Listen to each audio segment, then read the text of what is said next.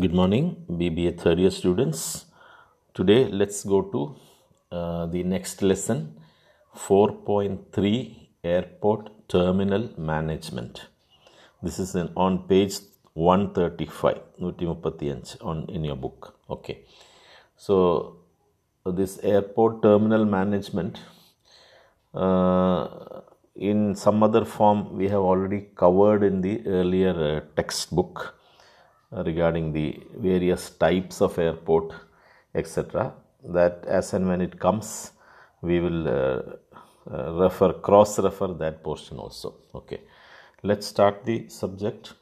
An airport terminal is a building at an airport where passengers transfer between ground transportation and the facilities that allow them to board and disembark from aircraft. Okay, this description, like we have learned land side and air side.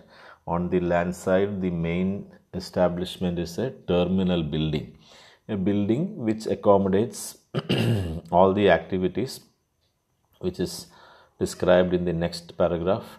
Within the terminal, passengers purchase tickets, transfer their luggage, and go through security. Okay. This is mentioned in a very short fashion.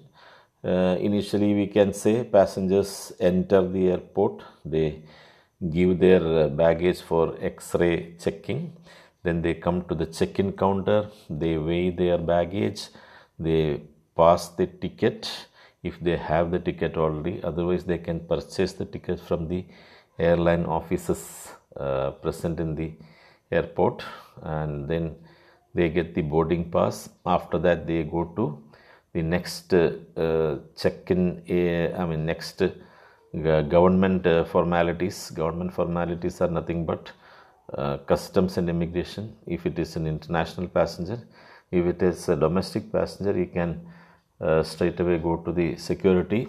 Okay, and then if it is an international passenger, he has to go through. After the check-in is over, baggage is handed over with the boarding pass and the travel documents. Travel documents are passport, visa, etc.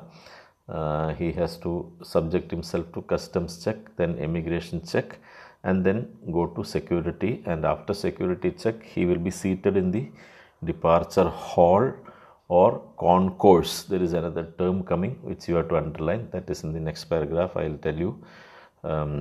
He is seated in the concourse where all the boarding gates are there. So his boarding pass will have the marking as to from which boarding gate his aircraft will take off. It may be 12A or 18D or 36G or 44A, like that. So he has to wait at that particular, it will be a huge area if it is a big airport. So there he has to wait with the boarding pass, waiting for the announcement. And once the announcement comes, he will walk through the aero bridge and connect and embark to the aircraft. So that is what is mentioned. All these areas take place in which part of the airport? In the terminal building. That is, an airport terminal is a building at an airport where passengers transfer between ground transportation and the facilities that allow them to board and disembark from the aircraft. And on the opposite side, when they disembark also, they come into the arrival hall.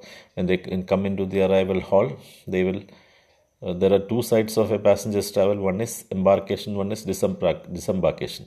One is outbound journey, another one is inbound journey. So അങ്ങോട്ട് പോകുന്നതും ഇങ്ങോട്ട് വരുന്നതും. അങ്ങോട്ട് പോകുമ്പോഴത്തെ ഫോർമാലിറ്റീസാണ് ആദ്യം പറഞ്ഞത്. നേരെ മറിച്ച് മടങ്ങി വരുന്ന ഒരു പാസഞ്ചർ ആണെങ്കിൽ, ഇങ്ങോട്ട് എയർപോർട്ടിൽ വന്ന് ഇറങ്ങുന്ന ഒരു പാസഞ്ചർ ആണെങ്കിൽ, again first he will enter the the arrival hall. Arrival ഹാളിൽ ആദ്യം ഇമിഗ്രേഷൻ ഉണ്ടാവും. First point of contact immigration ആണ്. അവിടെ ഇമിഗ്രേഷൻ ക്ലിയർ ചെയ്തതിന് ശേഷം then he will go to the baggage arrival hall, pick up the baggage and then go to customs. Declare ചെയ്യാനുണ്ടെങ്കിൽ declare ചെയ്യും, അല്ലെങ്കിൽ ഗ്രീൻ ചാനലിൽ കൂടെ പുറത്തേക്ക് വരും. That is the flow of action in the arrival hall.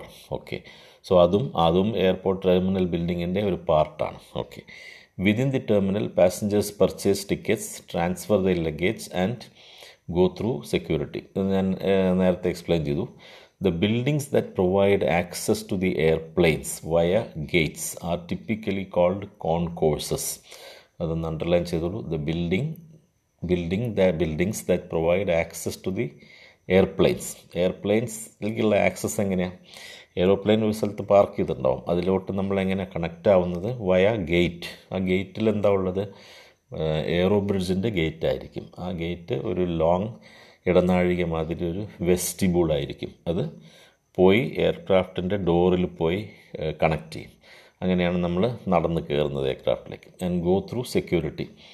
Okay, അല്ല, ആദ്യം പറഞ്ഞതാണ്. The buildings that provide access to the airport via gates are typically called concourses. ഈ കോൺകോഴ്സ് എന്ന് പറഞ്ഞാൽ വലിയൊരു ഏരിയ എന്ന് മാത്രമേ അർത്ഥമുള്ളൂ. ആ കോൺകോഴ്സിൽ എന്താ ഉള്ളതെന്ന് വെച്ചാൽ ഒരുപാട് ബോർഡിംഗ് ഗേറ്റ്സ് ഉണ്ടാവും. ആ ബോർഡിംഗ് ഗേറ്റ്സൊക്കെ ഓരോന്നും ഓരോരോ എയർക്രാഫ്റ്റിലേക്ക് കണക്ട് ചെയ്യുന്ന എയറോ ബ്രിഡ്ജുകളുമായിട്ട് ബന്ധപ്പെട്ടതായിരിക്കും. However, the terms terminal and concourse are sometimes used interchangeably depending on the configuration of the airport. ഈ ടെർമിനൽ എന്ന് പറഞ്ഞാൽ ഇതെല്ലാം കൺസിസ്റ്റ് ചെയ്യുന്ന മൊത്തം ആ ഏരിയയ്ക്കാണ് ടെർമിനൽ എന്ന് പറയുക. ചില സമയത്ത് അതേ ഏരിയയ്ക്ക് കോൺകോഴ്സ് എന്ന് പറയും. കോൺകോഴ്സ് എന്ന് പറഞ്ഞാലും അതിന് അർത്ഥം, അല്ലെങ്കിൽ ടെർമിനൽ എന്ന് പറയാം, രണ്ടും മാറ്റി മാറ്റി പറയാം. But concourse actually is a gate area. ഈ സെക്യൂരിറ്റി കൂടെ കഴിഞ്ഞ് ഒരു വിശാലമായ നീണ്ട ഒരു ഏരിയ ഞാൻ നിങ്ങൾക്ക് ചില വീഡിയോയിലൊക്കെ കാണിച്ചു തന്നിട്ടുണ്ടായിരിക്കും. അതാണ് ദി കോൺകോഴ്സ് എന്ന് പറയുന്നത്. മെയിൻലി ഡ്യൂട്ടി ഫ്രീ ഷോപ്പും കഴിഞ്ഞ് പിന്നെ കുറേ ഷോപ്സൊക്കെ കാണും. സൈഡിൽ ടോയ്ലറ്റ്സ് ഉണ്ടായിരിക്കും. ഒരറ്റം മുതൽ അറ്റം വരെ നടന്നു കഴിഞ്ഞാലും ബോർഡിംഗ് ഗേറ്റ് നമ്പർ ചെയ്തിട്ടുണ്ടാവും. ആ ഏത് ബോർഡിംഗ് ഗേറ്റിലാണ് നമ്മളെ ബോർഡിംഗ് പാസിൽ മാർക്ക് ചെയ്ത് വെച്ചാൽ ആ ഗേറ്റിൻ്റെ അരികെ നമ്മൾ ഇന്നലെ പറഞ്ഞു ഹോൾഡിംഗ് ഏരിയ എന്ന് പറയും. ആ ഹോൾഡിംഗ് ഏരിയയിൽ ഇരിക്കാൻ സീറ്റൊക്കെ ഉണ്ടായിരിക്കും. അവിടെ ഇരുന്ന് കഴിഞ്ഞാൽ ടൈം ആയാൽ അനൗൺസ് ചെയ്താൽ നമ്മൾ ബോർഡിങ്ങിന് പോകുമ്പോൾ കമ്പ്യൂട്ടറിൽ അവർ സ്കാൻ ചെയ്ത് നമ്മൾ ബോർഡ് ചെയ്തതായിട്ട് രേഖപ്പെടുത്തി നമ്മൾ നടന്ന് ഗേറ്റ് കൂടെ എയർക്രാഫ്റ്റിലേക്ക് എയറോ ബ്രിഡ്ജിൽ കൂടെ നടന്ന് കയറും. അതാണ് അതിൻ്റെ course of action. Okay, smaller airports have one terminal while larger airports have several terminals. മൊത്തം ടെർമിനൽസിനെ പറ്റിയാണ് പറയുന്നത്. ചെറിയ എയർപോർട്ട്സിൽ ഒരു ടെർമിനൽ ഉണ്ടാവുള്ളൂ. വേറെ larger airports have several terminals and or concourses. അതെ, ഒന്നിലധികം കോൺകോഴ്സ് ഉണ്ടായിരിക്കാം. ഇൻ്റർനാഷണൽ സൈഡിലേക്ക് ഒരു കോൺകോഴ്സ്, ഡൊമസ്റ്റിക് സൈഡിലേക്ക് ഒരു കോൺകോഴ്സ്, അറൈവലിന് വേറൊരു കോൺകോഴ്സ്, അങ്ങനെയൊക്കെ ഉണ്ടായിരിക്കാം. ഓക്കെ, അത് വലിയ എയർപോർട്ടിൽ. ചെറിയ എയർപോർട്ടിലാണെങ്കിൽ ഒരു ടെർമിനൽ അല്ലെങ്കിൽ ഒരു കോൺകോഴ്സേ ഉണ്ടാവുള്ളൂ. Smaller airports have one terminal while larger airports have several terminals and or concourses. At small airports, the single terminal building typically serves all of the functions of a terminal and a concourse. ചെറിയ എയർപോർട്ടിലാണെങ്കിൽ ആ ഉള്ള ബിൽഡിങ്ങിൽ ഈ പറഞ്ഞ കാര്യങ്ങളൊക്കെ നടക്കും. ഒരു ടെർമിനലിൻ്റെയും കോൺകോഴ്സിൻ്റെയും എല്ലാ ഉപയോഗങ്ങളും എല്ലാ ഫങ്ഷനുകളും അവിടെ തന്നെ നടത്തും. Okay, some larger airports have one terminal that is connected to multiple concourses via walkways, sky bridges or underground tunnels. അതായത് ചില സ്ഥലത്ത് ഒരു വലിയ എയർപോർട്ടാണെങ്കിൽ ഒരു ടെർമിനലിൽ നിന്നും വേരിയസ് മെത്തേഡ്സ്, പല വഴികളിലൂടെ ഒരു മൾട്ടിപ്പിൾ കോൺകോഴ്സസിലേക്ക് കണക്ട് ചെയ്യും. വാക്ക്വേസ് ഉണ്ടാവും, വാക്കലേറ്റർ, എസ്കലേറ്റർ മാതിരി നിലത്തുകൂടെ മൂവ് ചെയ്യുന്ന പ്രതലം. അവിടെ നിങ്ങൾ നിന്ന് കൊടുത്താൽ മതി, നിങ്ങൾ സ്പീഡിൽ പോവാം. സൈഡിൽ പിടിക്കാനൊരു ഇതുണ്ടായിരിക്കും, റെയിലിംഗ് ഉണ്ടായിരിക്കും. അതിൽ പിടിച്ചിട്ട് നിങ്ങൾക്ക് വേണമെങ്കിൽ നടക്കാം, സ്റ്റെബിലിറ്റി ഉണ്ടെങ്കിൽ നടക്കാം. അല്ലെങ്കിൽ നിന്ന് കൊടുത്താൽ തന്നെ നിങ്ങൾ നടക്കുന്നതിനേക്കാൾ സ്പീഡിൽ പൊക്കോളും. ഇപ്പോൾ കോണി കയറുന്നതിന് പകരം ഈ എസ്കലേറ്ററിൻ്റെ അതേ രീതിയിൽ വാക്കലേറ്റർ ഉണ്ട്, അതാണ് വാക്ക്വേസ്. പിന്നെ സ്കൈ ബ്രിഡ്ജസ് എന്ന് പറഞ്ഞാൽ ഒരു ടെർമിനലിൽ നിന്ന് വേറെ ഒരു കോൺകോഴ്സിൽ കണക്ട് ചെയ്യുന്ന ബ്രിഡ്ജസ്, എയർ കൂടിയുള്ള ബ്രിഡ്ജസ്, അടിയിൽ കൂടിയുള്ള ബ്രിഡ്ജസ് അല്ല. അതിന് കൂടാതെ അണ്ടർഗ്രൗണ്ട് ടണൽസ്, താഴെ പോയി അണ്ടർഗ്രൗണ്ട് ടണൽസ്, അത് ചിലപ്പോൾ ട്രെയിൻസ് കാണും, ആ ട്രെയിനിൽ കയറി കണക്ട് ചെയ്യാൻ പറ്റും. അങ്ങനെ 5 എക്സാമ്പിൾ പറഞ്ഞിട്ടുണ്ട്. Denver international Airport modelled after Atlanta's, the world's busiest. Then some larger airports have more than one terminal, each with one or more concourses. അപ്പോൾ ഒരേ ടെർമിനൽ തന്നെ വലിയ ലാർജ് ടെർമിനലായിരിക്കും, അല്ലെങ്കിൽ മോർ ദാൻ ഒന്നിലധികം ടെർമിനൽസ് ഉണ്ടായിരിക്കും. ഓരോ ടെർമിനലും കുറേയധികം കോൺകോഴ്സസ് ആയിട്ട് കണക്ട് ചെയ്യുന്നതായിരിക്കും. അതിന് എക്സാമ്പിൾ ഏതാ പറഞ്ഞിരിക്കുന്നത്? New York's John F Kennedy International Airport. Still, other larger airports have multiple terminals, each of which incorporate the functions of a concourse, such as Dulles Fort Worth International Airport. ഇതൊക്കെ നിങ്ങൾ പഠിച്ച് കാണും ഈ വക ടേംസൊക്കെ. എയർപോർട്ടിനെ പറ്റി കേട്ടിട്ടുണ്ടായിരിക്കും. Dulles, John F Kennedy, JFK airport, ഇതൊക്കെ. നൗ അടുത്ത പാരഗ്രാഫിൽ അക്കോർഡിംഗ് ടു ഫ്രോമേഴ്സ്. ഈ ഫ്രോമേഴ്സ് എന്ന് പറഞ്ഞാൽ ഇറ്റ്സ് എ ട്രാവൽ ഗൈഡ്. അതൊന്ന് നോട്ട് ചെയ്താൽ മതി, നിങ്ങൾ അറിഞ്ഞിരുന്നാൽ മതി. ഫ്രോമേഴ്സ് എന്ന് പറഞ്ഞാൽ വളരെ 1957 തുടങ്ങിയിട്ടുള്ള ഒരു ട്രാവൽ ഗൈഡാണ്. Is a travel guide book series created by Arthur Frommer's. 350 guide book ഉണ്ട്. Is an American writer and publisher.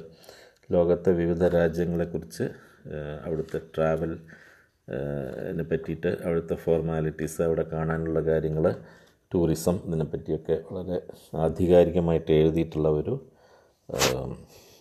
Travel guide series, ഒരു സീരീസ് ഓഫ് ഒരു കുറേ എണ്ണം, അതായത് 350 ബുക്ക് അദ്ദേഹം എഴുതിയിട്ടുണ്ട്. അപ്പോൾ അതിൽ വേണമെന്നുണ്ടെങ്കിൽ നിങ്ങൾ നെറ്റിൽ സെർച്ച് ചെയ്താൽ ഫ്രോമേഴ്സിൽ പോയി കഴിഞ്ഞാൽ ചിലപ്പോൾ ഇന്ത്യ അല്ലെങ്കിൽ ഏതെങ്കിലും രാജ്യം നിങ്ങൾക്ക് അറിയണമെന്നുണ്ടെങ്കിൽ വിയറ്റ്നാം, അല്ലാന്നുണ്ടെങ്കിൽ നിങ്ങൾക്ക് ഫ്രാൻസ്, ശ്രീലങ്ക അറിയണമെന്നുണ്ടെങ്കിൽ സെർച്ച് ചെയ്താൽ കാണാൻ പറ്റും. സോ അതാണ് ഫ്രോമേഴ്സ്. അപ്പോൾ ആ ഫ്രോമേഴ്സിൽ പറഞ്ഞ പ്രകാരം അതാണ് according to Frommer's. Most airport terminals are built in a plain style. എല്ലാ എയർപോർട്ടും ഒരു കട്ട നിരത്തി വെച്ചമാതിരി ഒരു പ്ലെയിൻ സ്റ്റൈലിലായിരിക്കും. അതായത് ഒരു റെക്റ്റാങ്കുലർ ബിൽഡിംഗ് ആയിരിക്കും normally, with the concrete boxes of, അതായത് കോൺക്രീറ്റ് കട്ട വെച്ച പോലെ. അങ്ങനെയല്ലേ പഴയ ബിൽഡിങ്സും പഴയ വീടുകളും അങ്ങനെ ആയിരുന്നല്ലോ. ഇപ്പോഴല്ലേ വീടുകളൊക്കെ പല സ്റ്റൈലിലും വരാൻ തുടങ്ങിയത്. പണ്ട് ഒരു കട്ട നിരത്തിയമാതിരി അടിയിലൊരു നില, മേലെ ഒരു നില, എല്ലാം സ്ക്വയർ ആയിരിക്കും, അല്ലെങ്കിൽ റെക്റ്റാങ്കിൾ ആയിരിക്കും. അങ്ങനെ ഒരു തീപ്പെട്ടിക്കൂട് പോലെ അങ്ങനെയായിരുന്നു പണ്ടത്തെ കാര്യങ്ങളൊക്കെ. ഇപ്പോൾ അതേമാതിരി തന്നെയാണ് എയർപോർട്ടും അങ്ങനെയായിരുന്നു കൺസ്ട്രക്ട് ചെയ്തിരുന്നത്, വിത്ത് ദി കോൺക്രീറ്റ് ബോക്സസ്, അതായത് കോൺക്രീറ്റ് കട്ടകൾ, കോൺക്രീറ്റ് ബോക്സ് പോലെ പെട്ടികൾ 60s-ലും 70s-ലും. പിന്നെ അത് മാറിയിട്ട് ഗ്ലാസ് ബോക്സസ് ആയി. പിന്നെ അത് ഗ്ലാസ് കൊണ്ടുണ്ടാക്കുന്ന ബോക്സ് മാതിരി ഒരു ആ രീതിയിലായി കൺസ്ട്രക്ഷൻ. ഇത് 1990-ൽ, 1990s and 2000s. With the best terminals making a vague stab at incorporating ideas of light and air. ഈ ഗ്ലാസ് ബോക്സസ് ആയിട്ട് അല്ലെങ്കിൽ വലിയ ഗ്ലാസ് എൻക്ലോഷേഴ്സ് ആയിട്ട് വരാൻ കാരണം എന്താ? കൂടുതൽ വെളിച്ചവും കൂടുതൽ എയറും കിട്ടാൻ വേണ്ടിയിട്ട്. നല്ല ഹൈറ്റിലാവുമ്പോൾ എയർ സർക്കുലേഷൻ നല്ലോണം ഉണ്ടായിരിക്കും. ഗ്ലാസും ആക്കുമ്പോൾ ഏറ്റവും ഹൈറ്റിൽ, ബീമും ഗ്ലാസും ഒക്കെ വെച്ചുണ്ടാക്കുമ്പോൾ വളരെ ഹൈറ്റിൽ ഉണ്ടാക്കാൻ പറ്റും. ലൈറ്റിന് natural lighting system, additional lighting ആയിട്ട് നാച്ചുറൽ ലൈറ്റിംഗ് ഉണ്ടാവും. അപ്പോൾ അതുകൊണ്ട് ജാസ്തി മറ്റ് ബിൽഡിങ്ങിനേക്കാൾ ലൈറ്റ് കിട്ടും. പിന്നെ എയർ, വലിയ ഹൈ റൂഫാവുമ്പോൾ എയർ ധാരാളം കിട്ടും.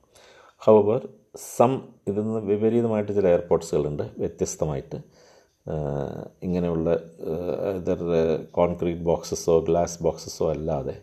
അതിനെപ്പറ്റി ചില ഉദാഹരണങ്ങളാണ് ഈ പോർഷൻ. നിങ്ങൾ മുമ്പും പഠിച്ചിട്ടുണ്ട്, എന്നാലും ഒന്ന് വായിച്ചു പോവാം. However such as Baghdad international Airport are monumental in stature. Monumental എന്ന് പറഞ്ഞാൽ സ്മാരകം പോലെ, അതൊരു ശില്പസ്മാരകം എന്നൊക്കെ പറയില്ലേ, മോണ്യുമെൻറ്റ്. അതായത് ഒരു പ്രത്യേക രീതിയിലുണ്ടാക്കിയ കെട്ടിടം, അത് നമ്മൾ സാധാരണ ഒരു സ്മാരകമായിട്ട് സൂക്ഷിക്കും, മറ്റ് കെട്ടിടങ്ങളിൽ നിന്ന് വ്യത്യസ്തമായിട്ട്. അങ്ങനെയാണ് ഏത് എയർപോർട്ട്? Baghdad international airport. അതേപോലെ while others are considered architectural masterpieces. Architectural ശില്പകലാ വൈദഗ്ധ്യത്തിൻ്റെ മാസ്റ്റർ പീസസ് ആയിട്ട് വളരെ അങ്ങനത്തെ ചില എയർപോർട്ട്സ് ഉണ്ട്. Such as terminal 1 at Charles de Gaulle airport near Paris. പാരീസിലുള്ള ചാൾസ് ഡിഗോൾ എയർപോർട്ട് അങ്ങനെയാണ്. വാസ്തുശില്പകലയുടെ മകുടോദാഹരണങ്ങളായിട്ട്, മാസ്റ്റർ പീസസ് ആയിട്ട് ഉള്ള അങ്ങനത്തെ ചില എയർപോർട്ട്സ് ഉണ്ട്. Or terminal 5 at New York's JFK airport. ന്യൂയോർക്കിലെ JFK എയർപോർട്ടും ഏതാണ്ട് അങ്ങനെയൊക്കെ തന്നെയാണ്. A few are designed to reflect the culture of a particular area. Some examples being the terminal at Albuquerque International Sunport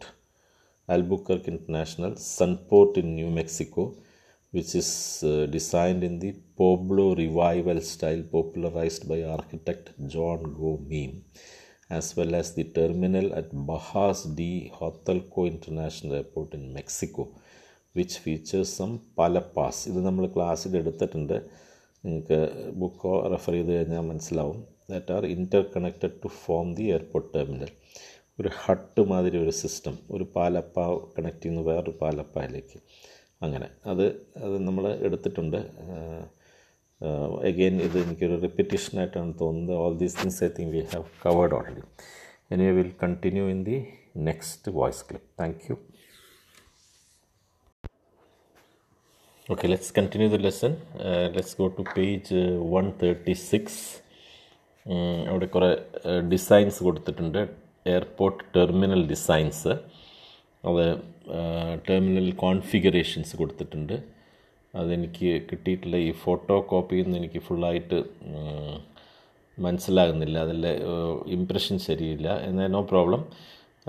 അത് നിങ്ങൾ ഇതേ ഡയഗ്രാംസ് നമുക്ക് എനിക്ക് തോന്നുന്നു പേജ് 59 ഓഫ് എയർപോർട്ട്, മറ്റേ പഴയ ബുക്ക് ഉണ്ടല്ലോ, അതിൽ പേജ് 59 അതിലും ഇതേമാതിരി ടെർമിനൽ കോൺഫിഗറേഷൻസ് കൊടുത്തിട്ടുണ്ട്. ഓക്കെ, അതുകൂടാതെ പേജ് 64 ഇത് നിങ്ങൾ ജസ്റ്റ് ഒന്ന് കണ്ടാൽ മതി, ഇത് വരയ്ക്കാനൊന്നും ഉണ്ടാവില്ല, ജസ്റ്റ് കണ്ട് മനസ്സിലാക്കിയാൽ മതി ഏതൊക്കെയാണ് മോഡൽ ഡിസൈൻസ്. നിങ്ങളെ പഴയ ബുക്കിൽ if you can refer page 64, അതിൽ കാണാം the historical development of airport terminals എന്ന് പറഞ്ഞിട്ട് അതിൽ ടെർമിനൽ സിമ്പിൾ ആദ്യത്തെ 2 എയർക്രാഫ്റ്റ് മാത്രം നിൽക്കുന്നത്. അതെല്ലാവരും ആ പേജ് ഒന്ന് എടുത്ത് നോക്കിയാൽ മതി. ഏത് പേജ്? പേജ് 64 ഓഫ് നിങ്ങളുടെ ആദ്യം എടുത്തിട്ടുള്ള ബുക്ക്. അതായത് ഏതായിരുന്നു അതിൻ്റെ നമ്പർ? 4.3 അല്ല 3.4 എയർപോർട്ട് പ്ലാനിങ് ആൻഡ് അഡ്മിനിസ്ട്രേഷൻ. ആ ബുക്കിൽ നമ്മൾ ആദ്യം പഠിപ്പിച്ച ബുക്കിൽ 64ാമത്തെ പേജ് എടുത്തു കഴിഞ്ഞാൽ അതിൽ ക്ലിയറായിട്ടുണ്ട് ഡയഗ്രാംസ്. എനിക്ക് മറ്റത് ക്ലിയറായിട്ടില്ല, പക്ഷെ ഇതിൽ മൊത്തം ഈ ഡയഗ്രാംസാണ് നല്ലതെന്ന് എനിക്ക് തോന്നുന്നത്. ഓക്കെ, അതിൽ 2ാമത്തെ ലീനിയർ ടെർമിനൽ കാണിച്ചിട്ടുണ്ട്. അത് കുറച്ചുകൂടി നീളത്തിൽ, എല്ലാം റെക്റ്റാങ്കുലർ ബോക്സ് മാതിരിയാണ്, കണ്ടാൽ മനസ്സിലാവും. പിന്നെ കെർവി ലീനിയർ വളഞ്ഞിട്ടുള്ളത് ടെർമിനൽ. പിന്നെ താഴെ പിയർ ഫിംഗർ ടെർമിനൽസ്. ഇതാണ് നിങ്ങളുടെ ഒരു ഡയഗ്രത്തിൽ ഇതാണെന്ന് മനസ്സിലാവുന്നുണ്ട്, പിയർ ഫിംഗർ. എന്തായാലും ആ ഡയഗ്രം നോക്കിക്കഴിഞ്ഞാൽ ഇറ്റ് ഈസ് സെൽഫ് എക്സ്പ്ലനേറ്ററി, നിങ്ങൾക്ക് മനസ്സിലാക്കാൻ പറ്റും. Then you have pier satellite terminal. Pier എന്നൊരു ടെർമിനലിലേക്ക് കണക്ട് ചെയ്യുന്ന സാറ്റലൈറ്റ് മാതിരി. ദെൻ റിമോട്ട് സാറ്റലൈറ്റ് ടെർമിനൽ, അതായത് ടെർമിനൽ ബിൽഡിങ്ങിൽ നിന്ന് വേറെ ടെർമിനലിലേക്ക് കണക്ട് ചെയ്യുന്ന രീതിയിൽ. അവിടെയൊക്കെ എയർക്രാഫ്റ്റിന് പാർക്കിംഗ് ഫെസിലിറ്റി ഉണ്ടായിരിക്കും. Then you have terminal E transporter. Okay, so that will give you a general idea of various types of and designs of airports. Just ഒന്ന് മനസ്സിലാക്കിയാൽ മതി. Okay, then we go to the paragraph. Due to the rapid rise in popularity of passenger flight, many early terminals were built in the 1930s, 1940s and reflected the popular Art Deco style architecture. 1930 മുതൽക്ക് എയർപോർട്ടുകൾ ഉണ്ടാക്കാൻ തുടങ്ങിയിട്ടുണ്ട്. Passenger ഫ്ലൈറ്റുകൾ വളരെ പ്രചാരമായി തുടങ്ങിയത് മുതൽക്ക്. Okay, അപ്പോൾ അന്നൊക്കെ എന്താ style വെച്ചാൽ അന്നത്തെ ഡെക്കോ സ്റ്റൈൽ ആർക്കിടെക്ചർ. ഇപ്പം ഞാൻ ക്ലാസ്സിലിടയ്ക്ക് പറയാറുണ്ട്, ചെന്നൈ റെയിൽവേ സ്റ്റേഷൻ അങ്ങനെ, അല്ലെങ്കിൽ അവിടുത്തെ കോടതികൾ, അല്ലെങ്കിൽ ഗവൺമെൻറ് ഓഫീസ്, ഇതൊക്കെ കണ്ടു കഴിഞ്ഞാൽ തന്നെ വളരെ പ്രത്യേക രീതിയിൽ കൊളോണിയൽ സ്റ്റൈലിൽ ഉണ്ടാക്കിയിട്ടുള്ള ബിൽഡിങ്സ് ആയിരിക്കും. അപ്പോൾ അന്ന് എന്താ പോപ്പുലർ എന്ന് പറഞ്ഞാൽ ആ സ്റ്റൈലിൽ ഉണ്ടാക്കുക എന്നുള്ളതായിരുന്നു അവിടുത്തെ രീതി. അതാണ് architecture deco style of the time. അന്നത്തെ സമകാലീന സ്റ്റൈൽ അനുസരിച്ച് ഉണ്ടാക്കുന്നതാണ്. One such surviving example from 1940 is the Houston municipal airport terminal. യുഎസിലെ ഹ്യൂസ്റ്റൺ മുനിസിപ്പൽ എയർപോർട്ട് ടെർമിനൽ അങ്ങനെയാണ്. Early airport terminals open directly on to the tarmac. അന്നത്തെ എങ്ങനെ വെച്ചാൽ വളരെ സിമ്പിളായിരുന്നു. എയർപോർട്ട് നേരെ ടാർമാക്കിലേക്ക് അങ്ങ് തുറക്കും. ടാർമാക്ക് എന്ന് പറഞ്ഞാൽ ഫ്ലൈറ്റ് വന്ന് നിൽക്കുന്ന സ്ഥലം. അന്നൊക്കെ ആൾക്കാർ നടന്നാണ് കയറുക, നടന്നാണ് ഇറങ്ങുക. Passengers would walk or take a bus to their aircraft. അത് അടുത്ത കാലം വരെ ഇന്ത്യയിലും കോഴിക്കോട്ടും കൊച്ചിയിലും ഒക്കെ ഉണ്ടായിരുന്നതാണിത്. നടന്ന് കയറുക, ടെർമിനലിൽ നിന്ന് ഗേറ്റ് അങ്ങോട്ട് തുറന്നാൽ ടാർമാക്കിലേക്ക് നടന്ന് എയർക്രാഫ്റ്റിലേക്ക് കയറുക. അതെല്ലാം ദൂരത്താണ് ഫ്ലൈറ്റ് പാർക്ക് ചെയ്തിട്ടുള്ളതെന്നുണ്ടെങ്കിൽ ബസ്സിൽ കയറിയിട്ട് അങ്ങോട്ട് പോവാം. And even many larger airports have bus gates to accommodate aircraft beyond the main terminal. പല എയർപോർട്ട്സിലും ബസ് ഗേറ്റ് എന്നുള്ളൊരു സിസ്റ്റം ഉണ്ടായിരുന്നു. ഓക്കെ, അപ്പോൾ ഡയഗ്രത്തിൻ്റെ കാര്യം നിങ്ങൾ പഴയ ടെക്സ്റ്റ് ബുക്ക് നോക്കിയിട്ടൊന്ന് ഫെമിലിയറൈസ് ചെയ്താൽ മതി. Idea is only to familiarize with various type of terminal designs. Okay, pier എന്ന് പറഞ്ഞു കഴിഞ്ഞാൽ ഒന്ന് മുന്നോട്ട് തള്ളി നിൽക്കുന്നതാണ്. അതിൻ്റെ രണ്ട് സൈഡിലും എയർക്രാഫ്റ്റ് പാർക്ക് ചെയ്യാനുള്ള arrangement. Linear, then curvilinear, then satellite terminals ഒക്കെ ഇതിൽ നിന്ന് കാണാൻ പറ്റും. നിങ്ങൾക്ക് ഡയഗ്രത്തിൽ നിന്ന് വളരെ ക്ലിയർ ആയിട്ട് മനസ്സിലാക്കാൻ പറ്റും. ഓക്കെ, ഇനി എഗെയിൻ ഒരു ഡയഗ്രം ഉണ്ട് പേജ് 137 മേലെ. Typical design of a terminal showing the departures upper half of page and arrival level. Okay, രണ്ട് ലെവലായിട്ടാണ് കാണിച്ചിരിക്കുന്നത്.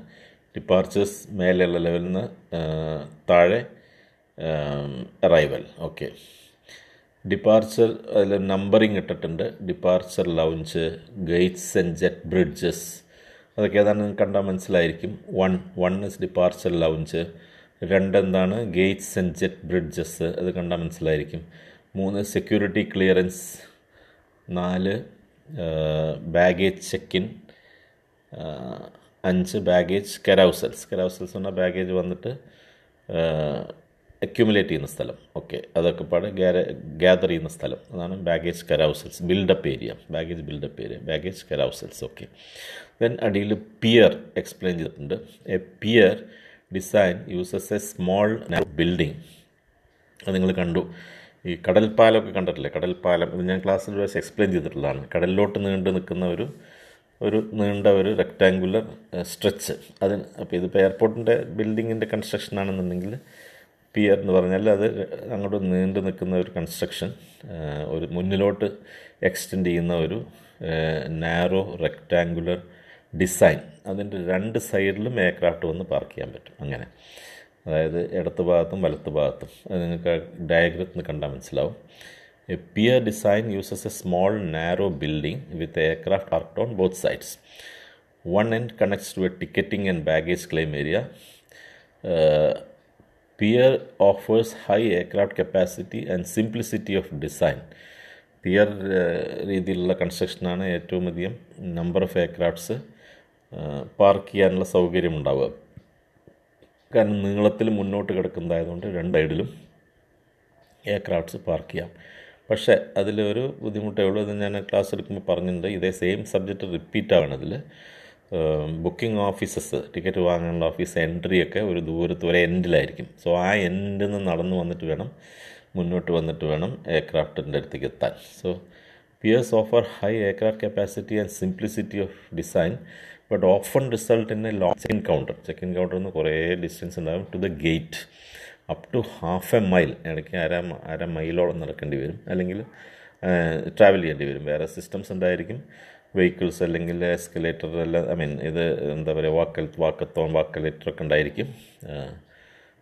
But up to half a mile in the cases of Kansai international airport or Lisbon Portela airports terminal 1 examples പറഞ്ഞത് മാത്രം. ഇനി കുറേ large international എയർപോർട്ട്സിൽ Pierce ഉള്ള സിസ്റ്റത്തിന് ആണ് പറയുന്നത്. Most large international airports have piers including Chicago's O'Hare International Airport, Larnaca International Airport, Frankfurt International Airport, London Heathrow, Rome Fiumicino, കുറേ airport പറഞ്ഞിട്ടുണ്ട്. Amsterdam Schiphol airport, Murtala Muhammed, Kuala Lumpur international airport, Merida international, okay, ലാസ്റ്റിൽ വരെ Miami international airport വരെ, Chhatrapati Shivaji international airport Mumbai.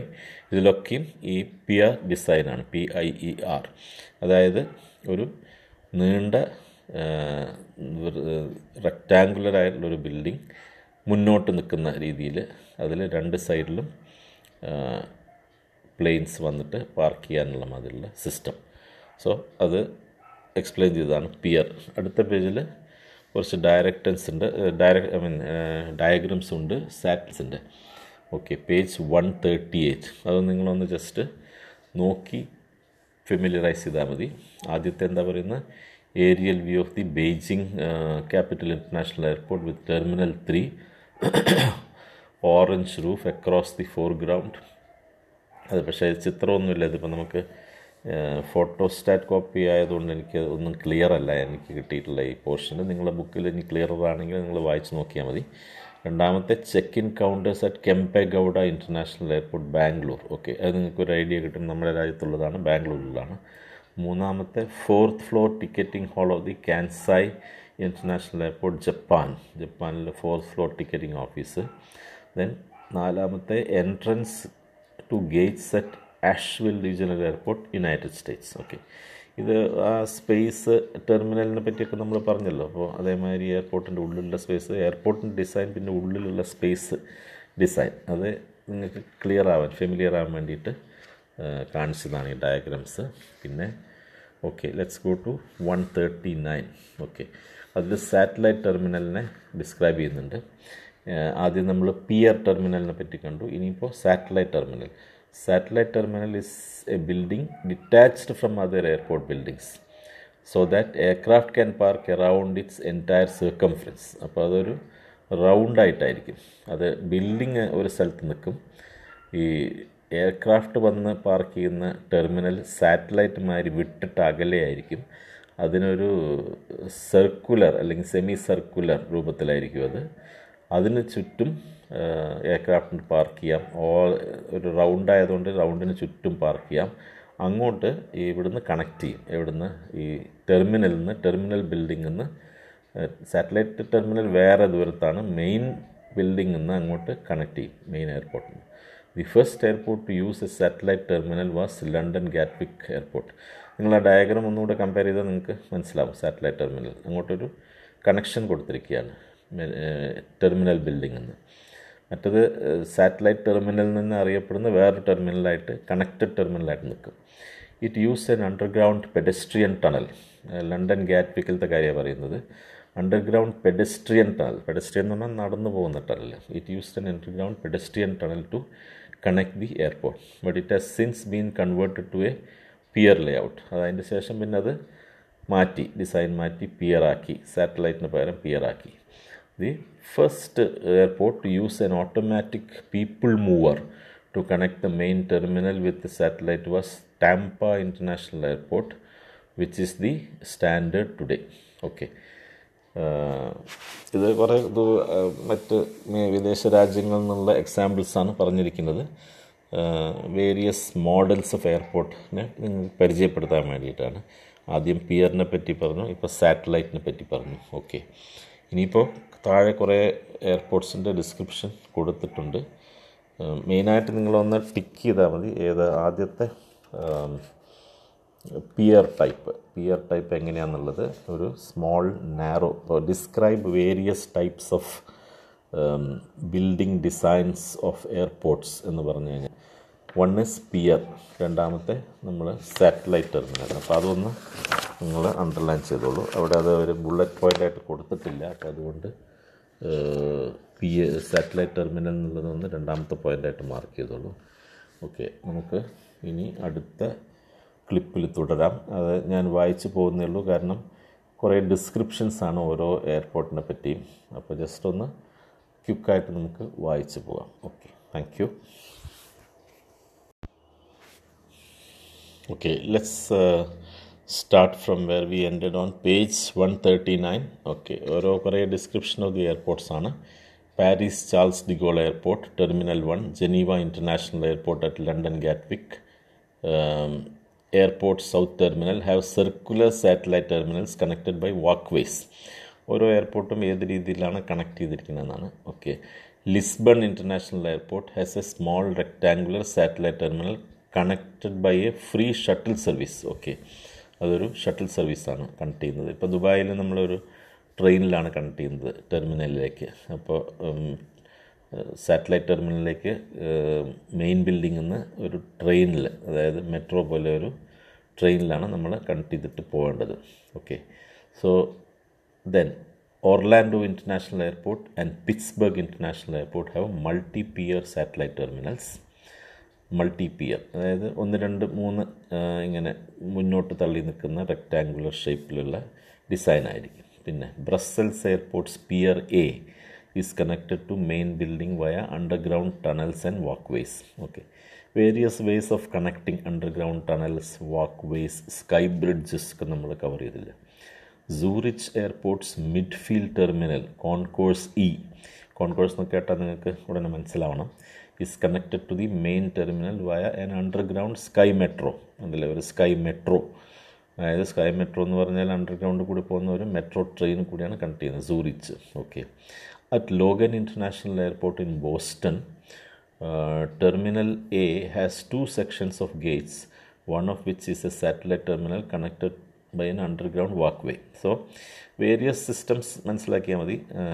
Satellite ടെർമിനലിലേക്ക് main ബിൽഡിങ്ങിൽ നിന്ന് connect ആവുന്നത് എങ്ങനെയൊക്കെയാണ്, ഒന്നുകിൽ അണ്ടർഗ്രൗണ്ട് വാക്ക് വേ, അല്ലാന്നുണ്ടെങ്കിൽ സ്കൈ ബ്രിഡ്ജസ്, അല്ലെങ്കിൽ സ്കൈ മെട്രോസ്, അല്ലെങ്കിൽ ഷട്ടിൽ സർവീസസ്, അങ്ങനെ വേരിയസ്, അല്ലെങ്കിൽ വാക്കലേറ്റേഴ്സ്, അങ്ങനെ പല രീതിയിലാണ് കണക്ട് ചെയ്യുന്നത്. Denver international airport, Cincinnati, northern Kentucky's international airport and Hartsfield Jackson Atlanta international airport have linear satellite terminals. Okay, ഈ ലീനിയർ സാറ്റലൈറ്റ് ടെർമിനൽ എന്ന് പറയുമ്പോൾ നമ്മൾ ഉടനെ ആ ഡയഗ്രം നോക്കണം എങ്ങനെയുണ്ടെന്നുള്ളത്. Connected by central passages. The linear satellite terminals are connected by automatic people movers. അപ്പോൾ നമ്മൾ ഈ വാക്കലേറ്റേഴ്സ് എന്നുള്ളതിന് വേറൊരു പദമാണ് പീപ്പിൾ മൂവേഴ്സ് എന്ന് പറഞ്ഞാൽ. ഓട്ടോമാറ്റിക് പീപ്പിൾ മൂവേഴ്സ് എന്ന് പറഞ്ഞാൽ ഒന്നുകിൽ വാക്കലേറ്റർ ആവാം, അല്ലെങ്കിൽ വെഹിക്കുലർ സർവീസ് ആവാം, ഷട്ടിൽസ് ആവാം. ഓക്കെ, ആളുകളെ ഒന്നിച്ച് മൊത്തം മൂവ് ചെയ്യുന്ന സിസ്റ്റംസ്, അതാണ് പീപ്പിൾ മൂവേഴ്സ്, ഓട്ടോമാറ്റഡ്.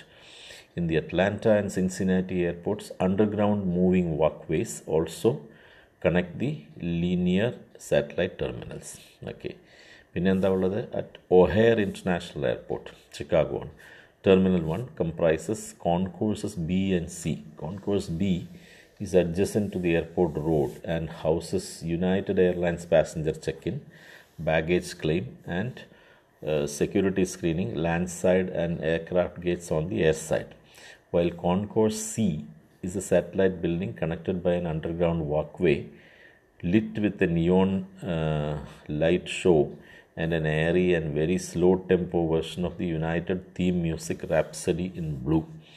ഓക്കെ, ഇതൊക്കെ അവിടുത്തെ എയർപോർട്ട്സിൻ്റെ ഉള്ളിലുള്ള ഡിസ്ക്രിപ്ഷൻസ് ആണ്. ഇതേപോലെ എല്ലാ സ്ഥലത്തും അവിടെ ഇപ്പോൾ യുണൈറ്റഡ് എയർലൈൻസിന് മാത്രം, അത് അമേരിക്കയുടെ സ്വന്തം എയർലൈൻസ് ആണ്, അവർക്ക് മാത്രം ഒരു എക്സ്ക്ലൂസീവ് ടെർമിനലുണ്ട്. ഇപ്പോൾ ഇതെല്ലാ ദുബായിൽ എമിറേറ്റ്സിന് മാത്രം എക്സ്ക്ലൂസീവ് ടെർമിനലുണ്ട്, ദോഹയിൽ ഖത്താർ എയർവേസിന് മാത്രം സെപ്പറേറ്റ് ടെർമിനലുണ്ട്. അപ്പോൾ ആ ടെർമിനലിൽ ഉള്ള ഓരോരോ സ്പെഷ്യൽ ഫീച്ചേഴ്സാണ് പറയുന്നത്. അവിടുത്തെ നിയോൺ ലൈറ്റ് ഷോ ഉണ്ട്. ഇപ്പോൾ ഈ പോകുന്ന നടന്ന് കയറുന്ന സ്ഥലങ്ങളൊക്കെ പാസഞ്ചേഴ്സിന് വളരെ അട്രാക്റ്റീവായിട്ട് തോന്നത്തക്ക രീതിയിൽ ഡിസൈൻ ചെയ്തിട്ടുള്ളതാണ്, അലങ്കരിച്ചിട്ടുള്ളതാണ്.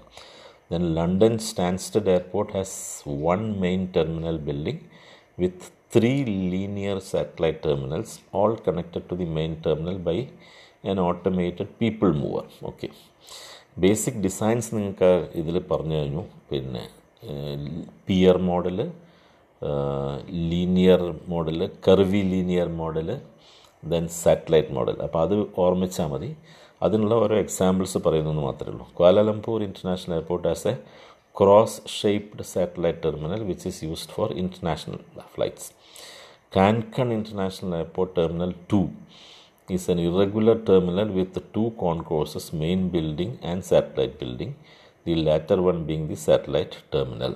Okay.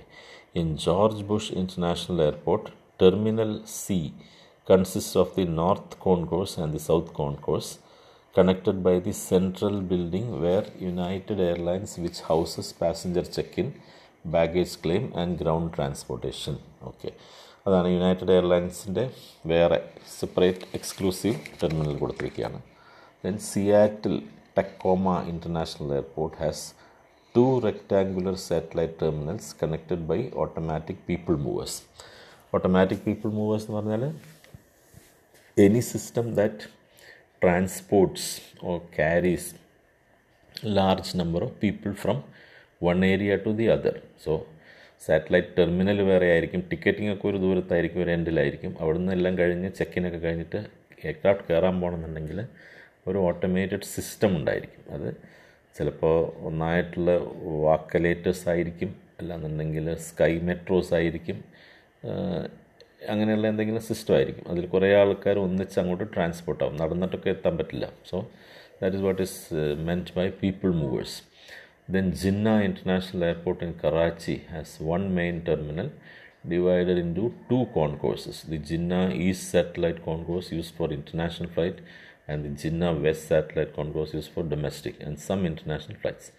Both satellite concourses are connected to the main terminals by pedestrian walkways. നടന്നു പോകാനുള്ള വാക്ക്വേസിലാണ് connected. Then McCarran International Airport in Las Vegas has an X-shaped satellite terminal named Concourse D that is connected by the two automatic people movers, one from Terminal 1 and one from Terminal 3. Okay. ഒരുപാട് descriptions ഉണ്ട്, just വായിച്ച് പോയാൽ മാത്രം മതി. ഓരോ എയർപോർട്ടിലെയും ഓരോ system പറയാണ്. Mariano Escobedo international airport is the first and only airport in Mexico which has a completely satellite terminal. Terminal A is connected from the main terminal to the satellite building via underground tunnels. Okay, അതൊരു മെത്തഡാണ് underground tunnels. അപ്പോൾ നിങ്ങൾ അതെല്ലാം ഓർമ്മിച്ചാൽ മതി. Underground tunnels, then pedestrian walkways, അതെല്ലാം underline ചെയ്തോളും. Previous പാരഗ്രാഫ്സിൽ which are the various means by which terminals connect passengers to the aircraft എന്ന് ചോദിക്കുകയാണെന്നുണ്ടെങ്കിൽ pedestrian walkways, sky bridges, then automatic people movers, underground tunnels, ഇതൊക്കെ നിങ്ങൾക്ക് പറയാൻ പറ്റും. Terminal 5 at London Heathrow airport has 2 satellite terminals 5B and 5C connected via an underground people mover. മെയിനായിട്ടൊക്കെ people മൂവറാണെന്ന് പറയുന്നത്. People മൂവർ എന്ന് പറഞ്ഞാൽ ഇറ്റ് ക്യാൻ ബി ഫാസ്റ്റായിട്ട് നടന്നു പോകുന്ന, നിലത്ത് കൂടെ പോകുന്ന എസ്കലേറ്റർ, അതായത് വാക്കലേറ്റർ അതായിരിക്കാം, അല്ലാന്നുണ്ടെങ്കിൽ ട്രാൻസ്പോർട്ട് ഷട്ടിൽ സർവീസ് ആയിരിക്കാം, അല്ലെങ്കിൽ സ്കൈ ബ്രിഡ്ജസ് ആയിരിക്കാം. Okay, then Abu Dhabi international airport, Rome Fiumicino airport has one satellite terminal called T3G connected by a Bombardier Innova APM 100. Okay, then Madrid Barajas Airport has one linear satellite terminal named T4S which is connected to the Terminal 4 main building by an automated people mover. Okay, അതത്രയും വായിച്ചാൽ മതി. ലാസ്റ്റിൽ Munich എയർപോർട്ടിനെ പറ്റി പറയുന്നത് midfield എല്ലാം different ഒന്നുകിൽ pedestrian walkway, അല്ലെങ്കിൽ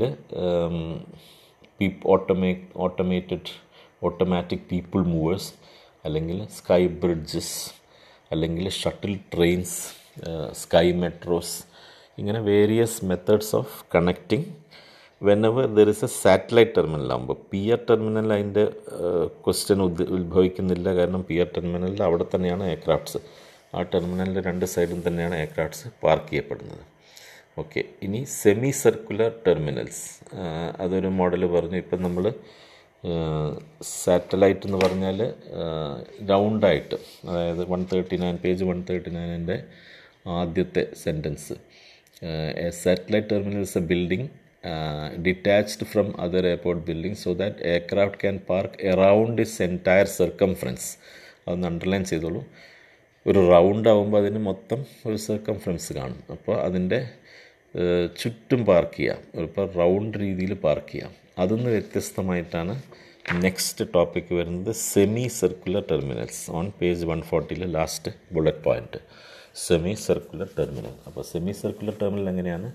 some airports a semicircular terminal, അതെന്ന് തന്നെ മനസ്സിലാകും, ഹാഫ് സർക്കിളായിരിക്കും, ഫുൾ സർക്കിളല്ല. ഓക്കെ, അതിൻ്റെയും ഡയഗ്രാം നമ്മൾ ആദ്യം പഠിച്ച ഈ ടെക്സ്റ്റിലും ഉണ്ട്, പിന്നെ അതേപോലെ നമ്മൾ പഴയ ടെക്സ്റ്റ് ബുക്കിൽ ആ പേജ് പറഞ്ഞല്ലോ അതിലും ഉണ്ട്. അതൊന്ന് റെഫർ ചെയ്ത് ഫെമിലറൈസ് ചെയ്താൽ മതി. Some airports use a semicircular terminal with aircraft parked on one side and cars on the other side. Okay, അത് പ്രത്യേക സിസ്റ്റമാണ്. ഒരു ഭാഗത്ത് എയർക്രാഫ്റ്റ്സ് ആയിരിക്കും, മറ്റേ ഭാഗത്ത് കാറായിരിക്കും. This design results in long walks for connecting passengers but greatly reduces travel times between check-in and the aircraft. ആദ്യം കുറേ നടക്കാനുണ്ടായിരിക്കും, പക്ഷേ ചെക്കിനും എയർക്രാഫ്റ്റും തമ്മിലുള്ള ദൂരം കുറവായിരിക്കും ഇങ്ങനത്തെ സിസ്റ്റത്തിൽ. Airports designed around this model include Charles de Gaulle airport terminal, Chhatrapati Shivaji international airport Mumbai, old terminal 2 അതാണ്. Then Dallas Fort Worth national airport, Seoul's Incheon international airport, then Jakarta's Soekarno-Hatta International Airport, Toronto Pearson Airport, Kansas City Airport, De Janeiro Galileo International Airport, and Sapporo's New Chittos Airport. Okay, ഇതിൽ നിങ്ങൾ ഈ airports ഏത് രീതിയിലാണ് ഓരോ design ഓർമ്മിക്കാൻ ബുദ്ധിമുട്ടാണ്, അതിൻ്റെ ആവശ്യമില്ല.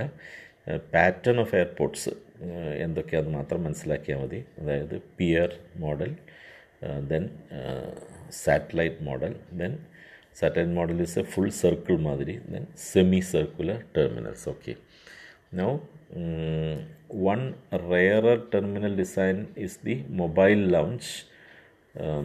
വളരെ അപൂർവമായിട്ടുള്ളൊരു ടെർമിനൽ ഡിസൈൻ ഇത് മൊബൈൽ ലൗഞ്ച്, അതായത് മൂവ് ചെയ്തുകൊണ്ടിരിക്കുന്ന lounge, where passengers are transported from the gate to the aircraft in a large vehicle which docks directly to the terminal. And the, let's turn to page 141, and the aircraft. Okay, ഒരു വലിയ vehicle, one rare terminal design is the mobile lounge. വലിയൊരു ലൗഞ്ചിൽ കയറുക passengers എല്ലാം. Lounge എന്ന് പറഞ്ഞാൽ ഒരു area of confined area, ഒരു വെഹിക്കിളുമായിട്ടുള്ള രൂപത്തിലുള്ള ഒന്നിൽ, അതൊരു ലാർജ് വെഹിക്കിളായിരിക്കും. അതിൽ passengers are transported from the ഗേറ്റിൽ വന്നു കഴിഞ്ഞാൽ, ഈ ലൗഞ്ചിൽ കയറിക്കഴിഞ്ഞാൽ മൊബൈൽ ലൗഞ്ച്, ആ ലൗഞ്ച് ഒന്നായിട്ട് മൂവ് ചെയ്യും to the aircraft in a large vehicle which docks directly to the terminal and the aircraft. അത് വന്നിട്ട് ടെർമിനലിലും ഡോക്ക് ചെയ്യാം, എയർക്രാഫ്റ്റിലും ഡോക്ക് ചെയ്യാം. അവിടെയും പോയിട്ട് എയർക്രാഫ്റ്റായിട്ട് അറ്റാച്ച് ചെയ്യാം, അതാണ് പറയുന്നത്.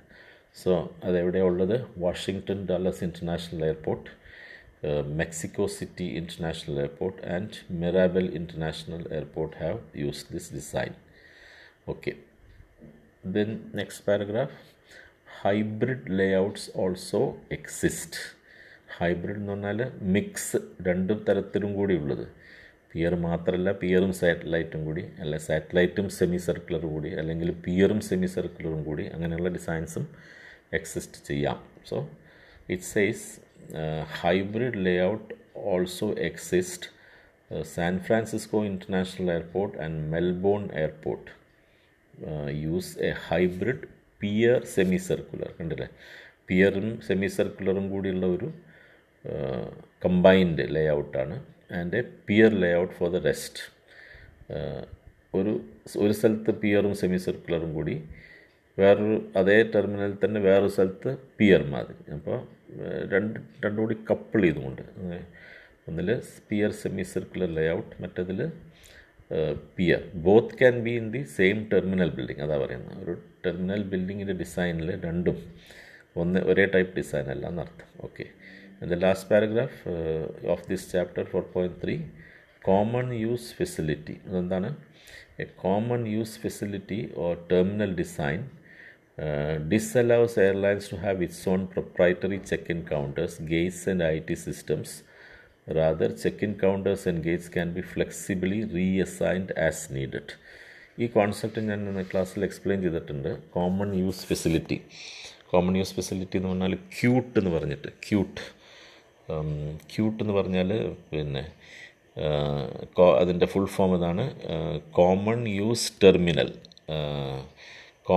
ടെർമിനൽ എന്നാണ് CUTE, ക്യൂട്ട്. ഇത് പ്രൊവൈഡ് ചെയ്യുന്നത് ഈ ചില ടെലികമ്മ്യൂണിക്കേഷൻ സിസ്റ്റംസ് ലൈക്ക് സീറ്റ നിങ്ങൾ കേട്ടിട്ടുണ്ടാവും, അവരങ്ങനെ പ്രൊവൈഡ് ചെയ്യും. അപ്പോൾ ഇപ്പോഴത്തെ കോൺസെപ്റ്റ് എങ്ങനെയാണെന്ന് വെച്ചാൽ, ഏത് കൗണ്ടറിലും ഏത് എയർലൈനിനും ചെക്ക് ചെയ്യാം. അപ്പോൾ അതിൻ്റെ അർത്ഥം ചെക്ക് ഇൻ കൗണ്ടേഴ്സും ഗേറ്റ്സും IT സിസ്റ്റംസും ഒക്കെ എയർപോർട്ടിൻ്റെ സ്വന്തമായിരിക്കും. അതായത് ആ എയർപോർട്ടിൽ ഒരു കോമൺ സിസ്റ്റം ഉണ്ടായിരിക്കും.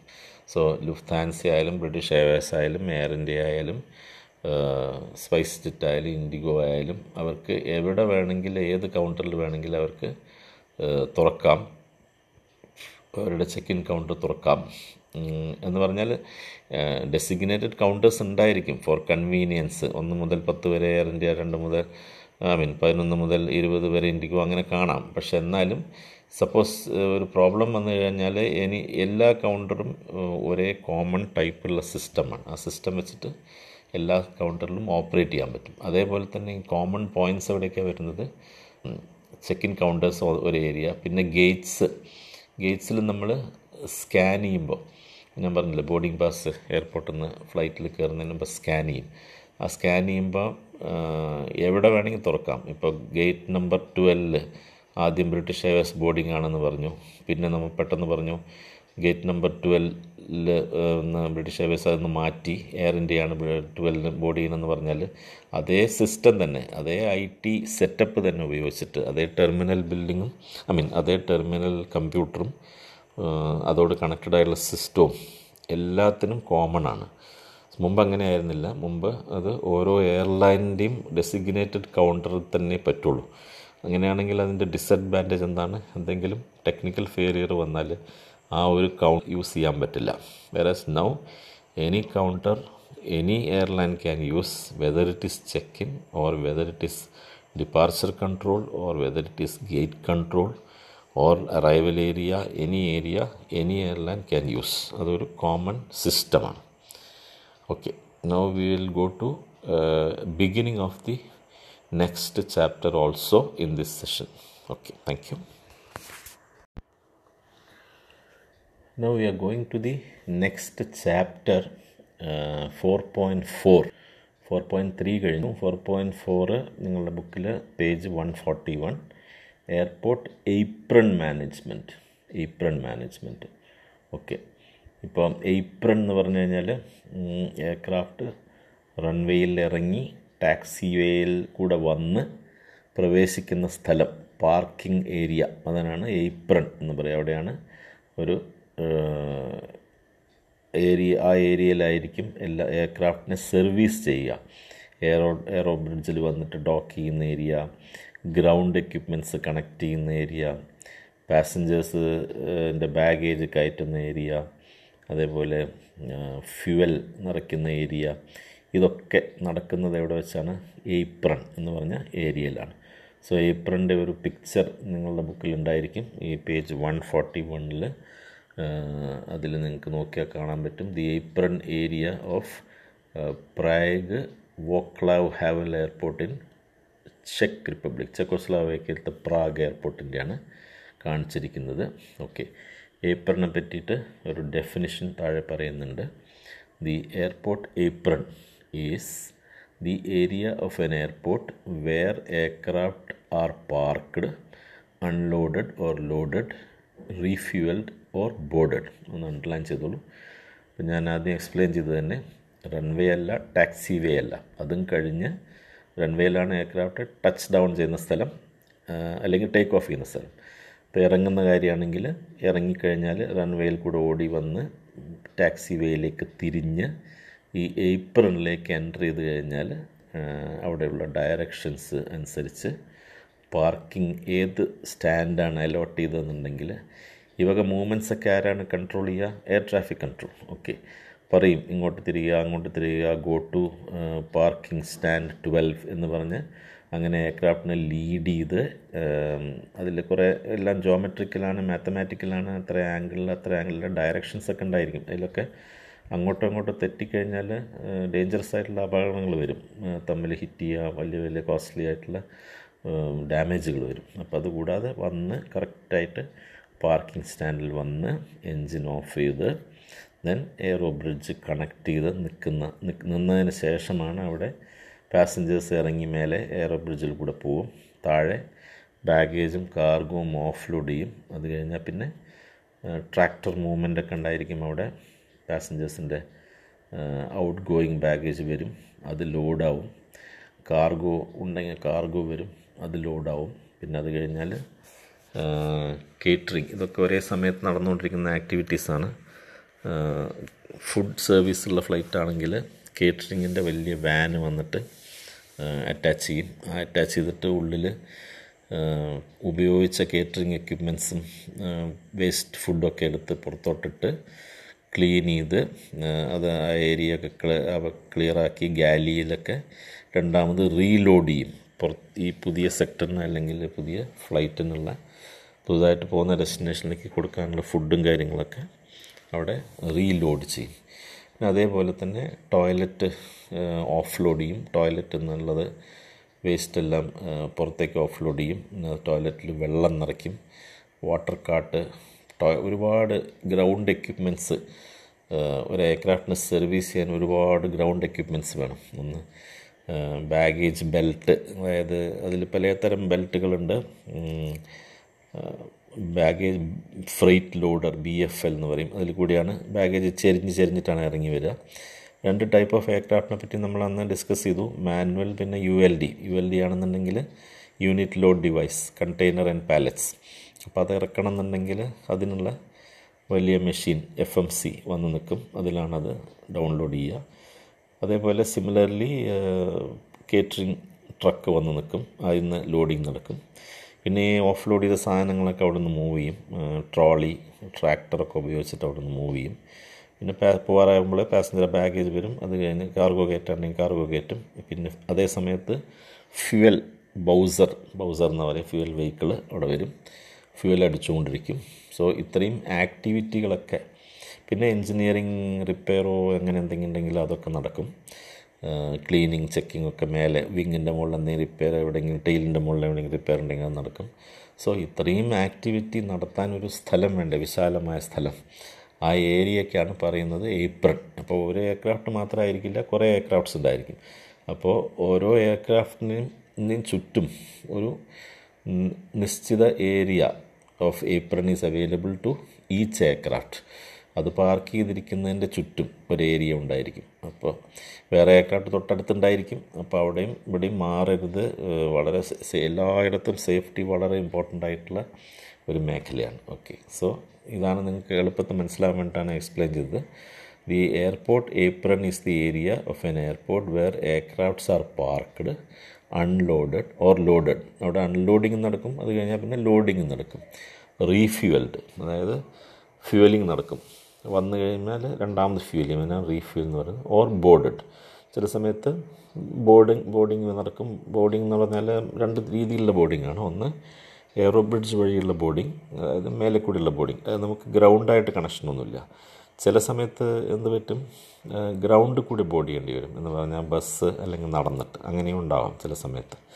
സോ അതൊക്കെ നടക്കുന്ന ഏരിയയ്ക്കാണ് ഏപ്രൺ എന്ന് പറയുന്നത്. അപ്പോൾ അത് അണ്ടർലൈൻ ചെയ്തോളൂ. Although the use of the apron is covered by regulations such as lighting on vehicles, it is typically more accessible to users than the runways or taxiways. Okay, ഏപ്രണിലും ഒരുപാട് റൂളുകളുണ്ട്. ഏപ്രൺ ഉപയോഗിക്കുന്ന ആളുകളെല്ലാം സേഫ്റ്റി റെഗുലേഷൻസ് അറിയുന്നവരായിരിക്കണം. സേഫ്റ്റിയിൽ ഡ്രൈവേഴ്സായാലും ശരി, അവിടെ work ചെയ്യുന്ന സ്റ്റാഫായാലും ശരി, loading unloading ചെയ്യുന്ന സ്റ്റാഫായാലും ശരി, എല്ലാവർക്കും സേഫ്റ്റിയിൽ കോഴ്സ് കൊടുത്തിട്ടുണ്ടായിരിക്കും. അവർക്കെല്ലാം സേഫ്റ്റി ലൈസൻസ് ഉണ്ടായിരിക്കും, സേഫ്റ്റി സർട്ടിഫിക്കറ്റ്സ് ഉണ്ടായിരിക്കും. എന്ന് പറഞ്ഞാൽ എങ്ങനെ മൂവ് ചെയ്യണം, ഏത് രീതിയിൽ മൂവ് ചെയ്യണം, വെഹിക്കിൾ എങ്ങനെ ഓടിക്കണം, ലൈറ്റിംഗ് സിസ്റ്റം എങ്ങനെ ഫോളോ ചെയ്യണം. സോ അവിടെയും ഇവിടെയും ഞാൻ പറഞ്ഞില്ല, തട്ട് മുട്ട് ചെയ്ത് കഴിഞ്ഞാൽ വലിയ മേജർ സേഫ്റ്റി പ്രോബ്ലം ആയിരിക്കും. നമുക്ക് വിചാരിക്കാൻ പറ്റാത്ത അത്ര വലിയ അപകടങ്ങളായിരിക്കും വരിക. അത് കോസ്റ്റ്ലി ആയിരിക്കും. ഇപ്പോൾ കോടിക്കണക്കിന് രൂപയുടെ നഷ്ടം വരും. മാത്രമല്ല ഫ്ലൈറ്റ് ക്യാൻസലാവും, ഒരുപാട് ബുദ്ധിമുട്ടുകൾ വരും. സോ വളരെ കൃത്യമായിട്ട് ഉള്ള സ്പീഡ്, ഡയറക്ഷൻ ഫോളോയിങ്, എല്ലാ കാര്യങ്ങളും വളരെ കൃത്യതയോടെ നടത്തണം. ലോഡിങ് ഓഫ് ലോഡിങ് ചെയ്യുമ്പോഴും റീഫ്യൂലിംഗ് ചെയ്യുമ്പോഴും ഒക്കെ ഒരുപാട് സേഫ്റ്റി റെഗുലേഷൻസ് ഉണ്ട്. സോ ആ റെഗുലേഷൻസൊക്കെ ഏപ്രിലിൽ ഉണ്ടെങ്കിലും റൺവേയിലോ ടാക്സി വേയിലോ ഉള്ളതിനേക്കാൾ കുറവാണ്. എന്ന് പറഞ്ഞാൽ ആർക്ക് വേണമെങ്കിൽ വരാൻ പോവാം അവിടെ. പക്ഷേ നമ്മൾ ഫ്ലൂറസെൻ്റ് ജാക്കറ്റ് ഇട്ടിരിക്കണം. അവിടെ വർക്ക് ചെയ്യുന്നവരാണെങ്കിൽ ID കാർഡ് വേണം. പിന്നെ സേഫ്റ്റിയിൽ ലൈസൻസ് എടുത്തവരായിരിക്കണം. അവിടെ വർക്ക് ചെയ്യാൻ അലൗഡ് ആയിട്ടുള്ള സ്റ്റാഫിന് മാത്രമേ അവിടെ വർക്ക് ചെയ്യാൻ പറ്റുള്ളൂ. ടെർമിനലിൽ വർക്ക് ചെയ്യാൻ മാത്രം യോഗ്യതയുള്ള ആൾക്കാരുണ്ടാകും. അവർക്ക് ടെർമിനലിൽ മാത്രമേ വർക്ക് ചെയ്യാൻ പറ്റുള്ളൂ, ഇങ്ങോട്ട് വരാൻ പറ്റില്ല. സോ ഫ്ലൂറസെൻറ്റ് ജാക്കറ്റ് നിങ്ങൾ കണ്ടിട്ടുണ്ടാവും. ലൈറ്റ് അടിച്ചാൽ തിളങ്ങുന്ന പച്ച നിറത്തിലുള്ള ജാക്കറ്റ് ഇടും സാധാരണ. Green is the normal colour, ചിലപ്പോൾ യെല്ലോവും വരാറുണ്ട്. ഓക്കെ, അതിടും. പക്ഷേ റൺവേയിലൊന്നും ആർക്കും പോകാൻ പറ്റില്ല. ആൻഡ് ടാക്സി വേയിലും ആരും നിന്നൂടാ, കാരണം ഡേഞ്ചറസ് ഏരിയാസാണ്. അങ്ങോട്ടൊന്നും എൻട്രി ഇല്ല. ഓൺലി ഇൻസ്പെക്ഷൻ വെഹിക്കിൾസ് മാത്രമേ പോവുള്ളൂ.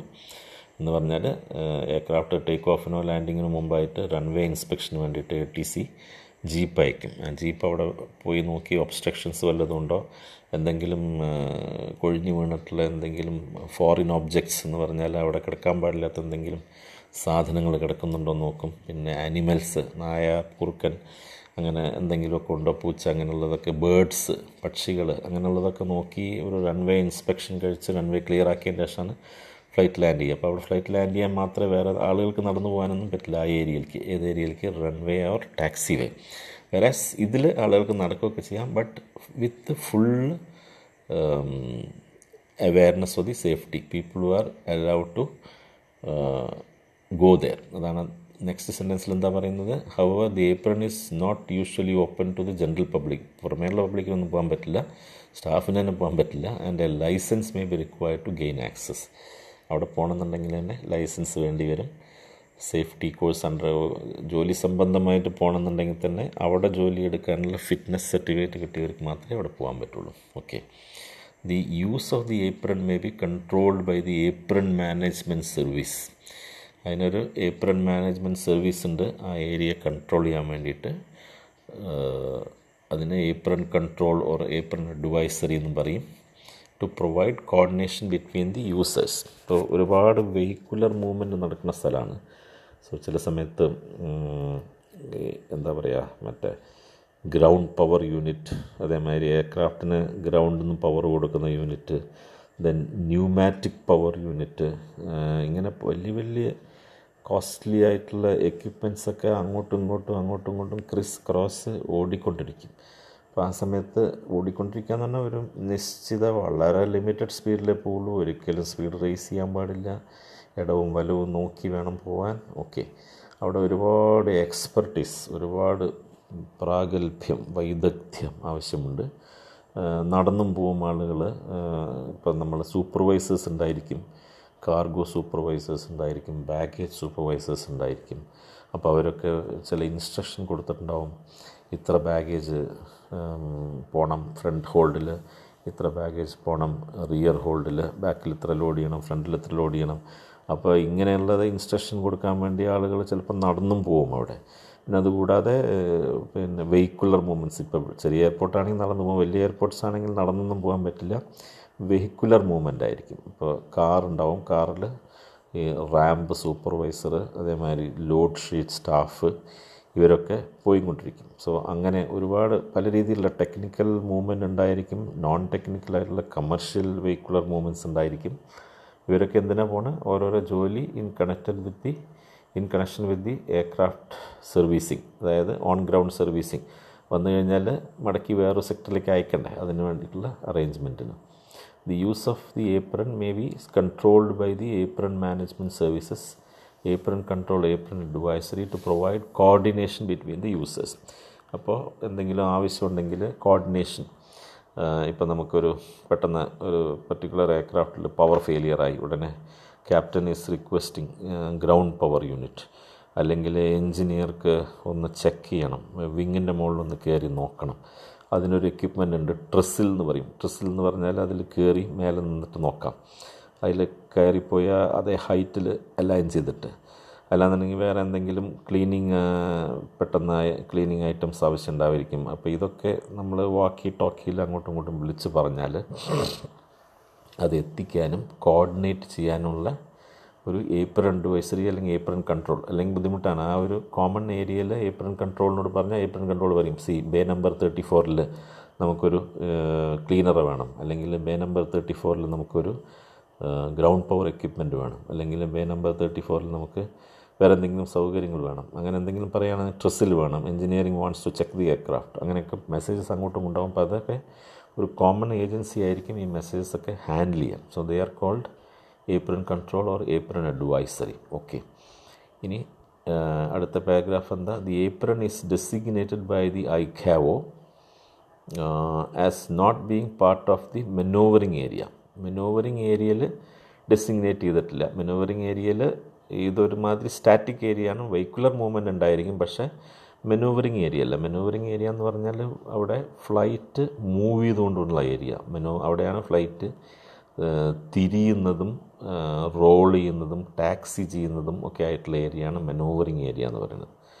All vehicles, aircraft and people using the apron are referred to as apron traffic. Okay, ഇപ്പം ICAO ഡെസിഗ്നേറ്റഡിൽ മെനോവറിങ് ഏരിയയിൽ പെടില്ല ഏപ്രിൽ.